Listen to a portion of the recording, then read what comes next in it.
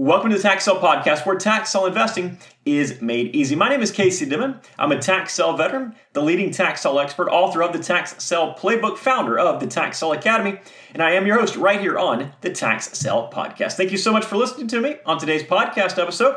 This is a completely free podcast and is brought to you through and because of the Tax Sale Academy. If you're looking to learn more about investing in tax-defaulted real estate, just head on over to taxsaleacademy.com again. That's taxsaleacademy.com.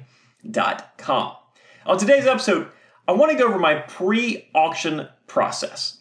I've mentioned this in a previous episode where we compare veterans to investors, but one of the major differences are the veterans, the successful folks, they have their processes. Now, what I've found over the years is that many new investors have a very haphazard approach to investing, whether they realize it or not. In some cases, they know better, but thinking that having an actual process for everything is a little bit overkill and unnecessary. In other cases, they just simply don't know what they don't know. They have to learn the hard way.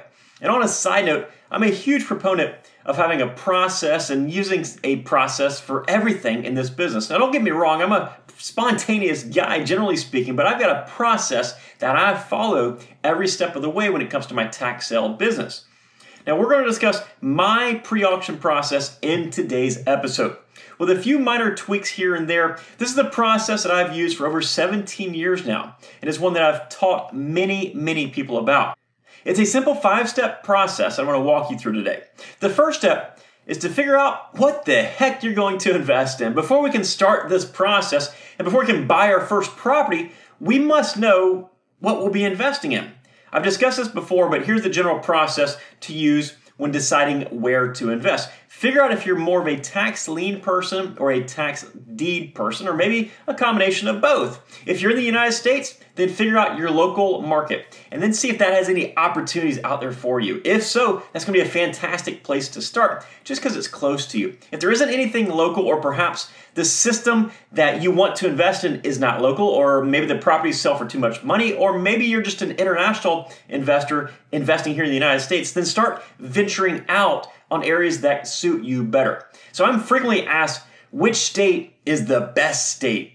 Now, I've invested in more than a dozen states for various reasons, and there are probably another couple of dozen states I could invest in if I could physically get there, if I didn't have time constraints on me, right? If I could go to every single auction in every single state, I probably would. But figure out your investment objectives, how much money you want to invest, how much time you want to invest, what you're looking to make, your risk tolerance, your time value, your value of money, all that stuff combined, and then make the decision where to invest. If you're looking to find out more information about these specific states, a great resource is going to be the state guide on my website. There's a link down below in today's show notes.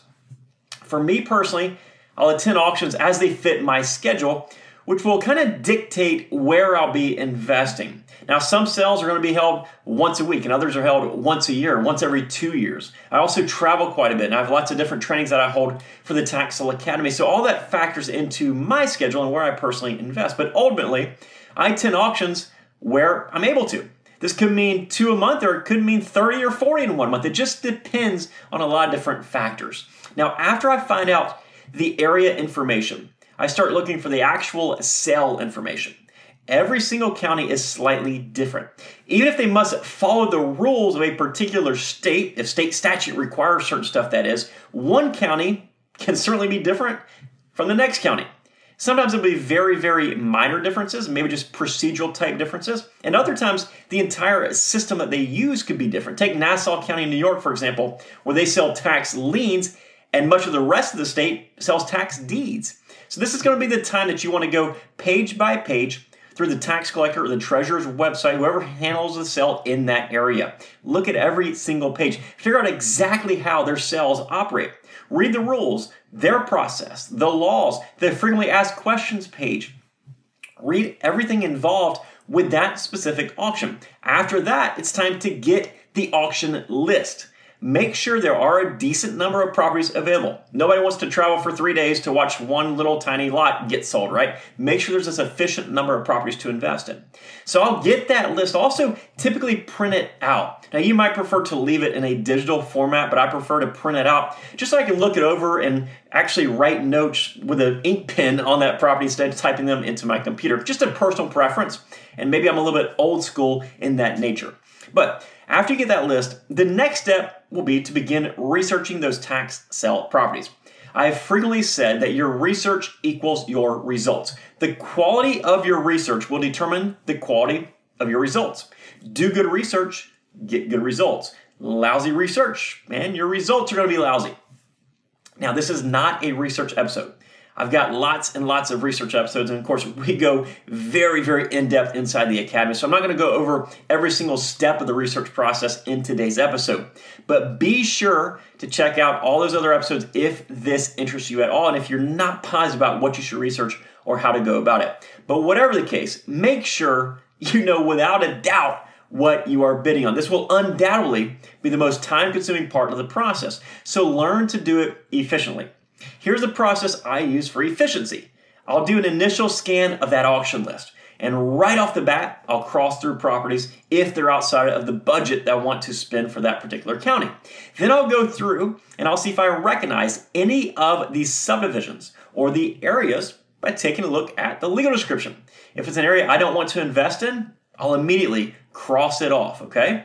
And then if I see one particular subdivision or one particular area and there's like 50 properties for sale in that one area, I'll do research on that area to figure out, hey, do I really want to research every single one of those properties, or is that an area I should stay away from? So that kind of really helps me to cross off a large majority of the properties right off the bat. From there, I'll start working my way down that tax sale list, property by property. Now, sometimes you might get to the end of the tax sale list and there isn't a single property that you want to place a bid on. And that's okay. It just means that you aren't forcing yourself to invest in something you shouldn't be. Other times, there will be numerous properties that you want to bid on. All right, so the next step after that almost runs in parallel to the research step, and that's to organize your research. Now, I personally use a spreadsheet, and many of the Academy members use the same exact spreadsheet that I use since it's provided through our membership. But this spreadsheet allows me to go property by property, writing down a few basic notes, and that all-important maximum bid amount into an easy-to-read and easy-to-identify location. It's also convenient to have it in that format so it doesn't match exactly what the guy next to you at the auction has when he's peering over your shoulder, right? If you both print out the same auction list and you both handwrite your maximum bid next to every single property, then that nosy neighbor is going to know exactly what you're willing to pay for every single property. Now, with that said, I do still print out that auction list like I mentioned, and I take it with me to the auction. This applies to both in-person and online auctions, as it is crucial to be organized. And when I say I take it with me to the auction, when I'm talking about an online auction, that means I'll print it out, have it right here in front of my computer screen before the properties start getting auctioned off.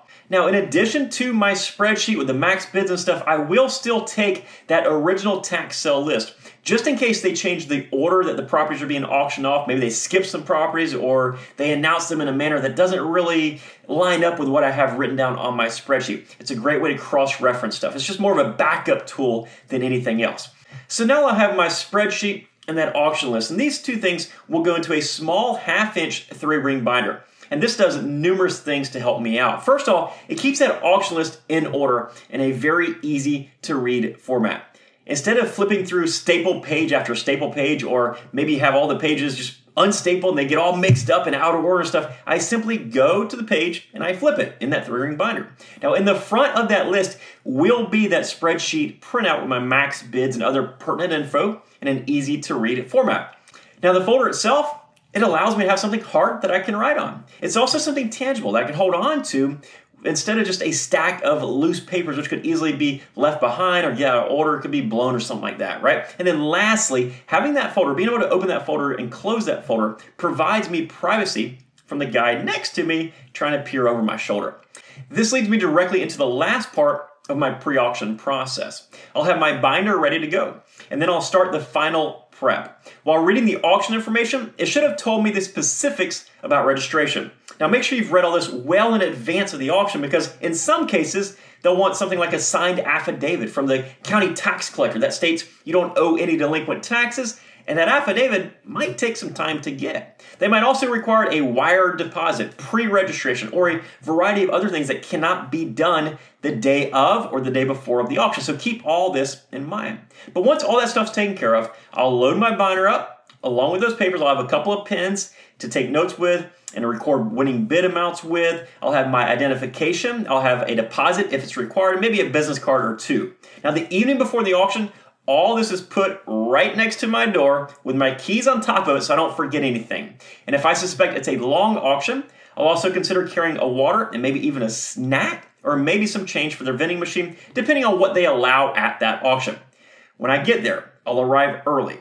I'll sit as close to the auctioneer as possible with a direct line of sight of the auctioneer, and I will stay for the duration of the auction. A lot of the best deals will be sold at the very end.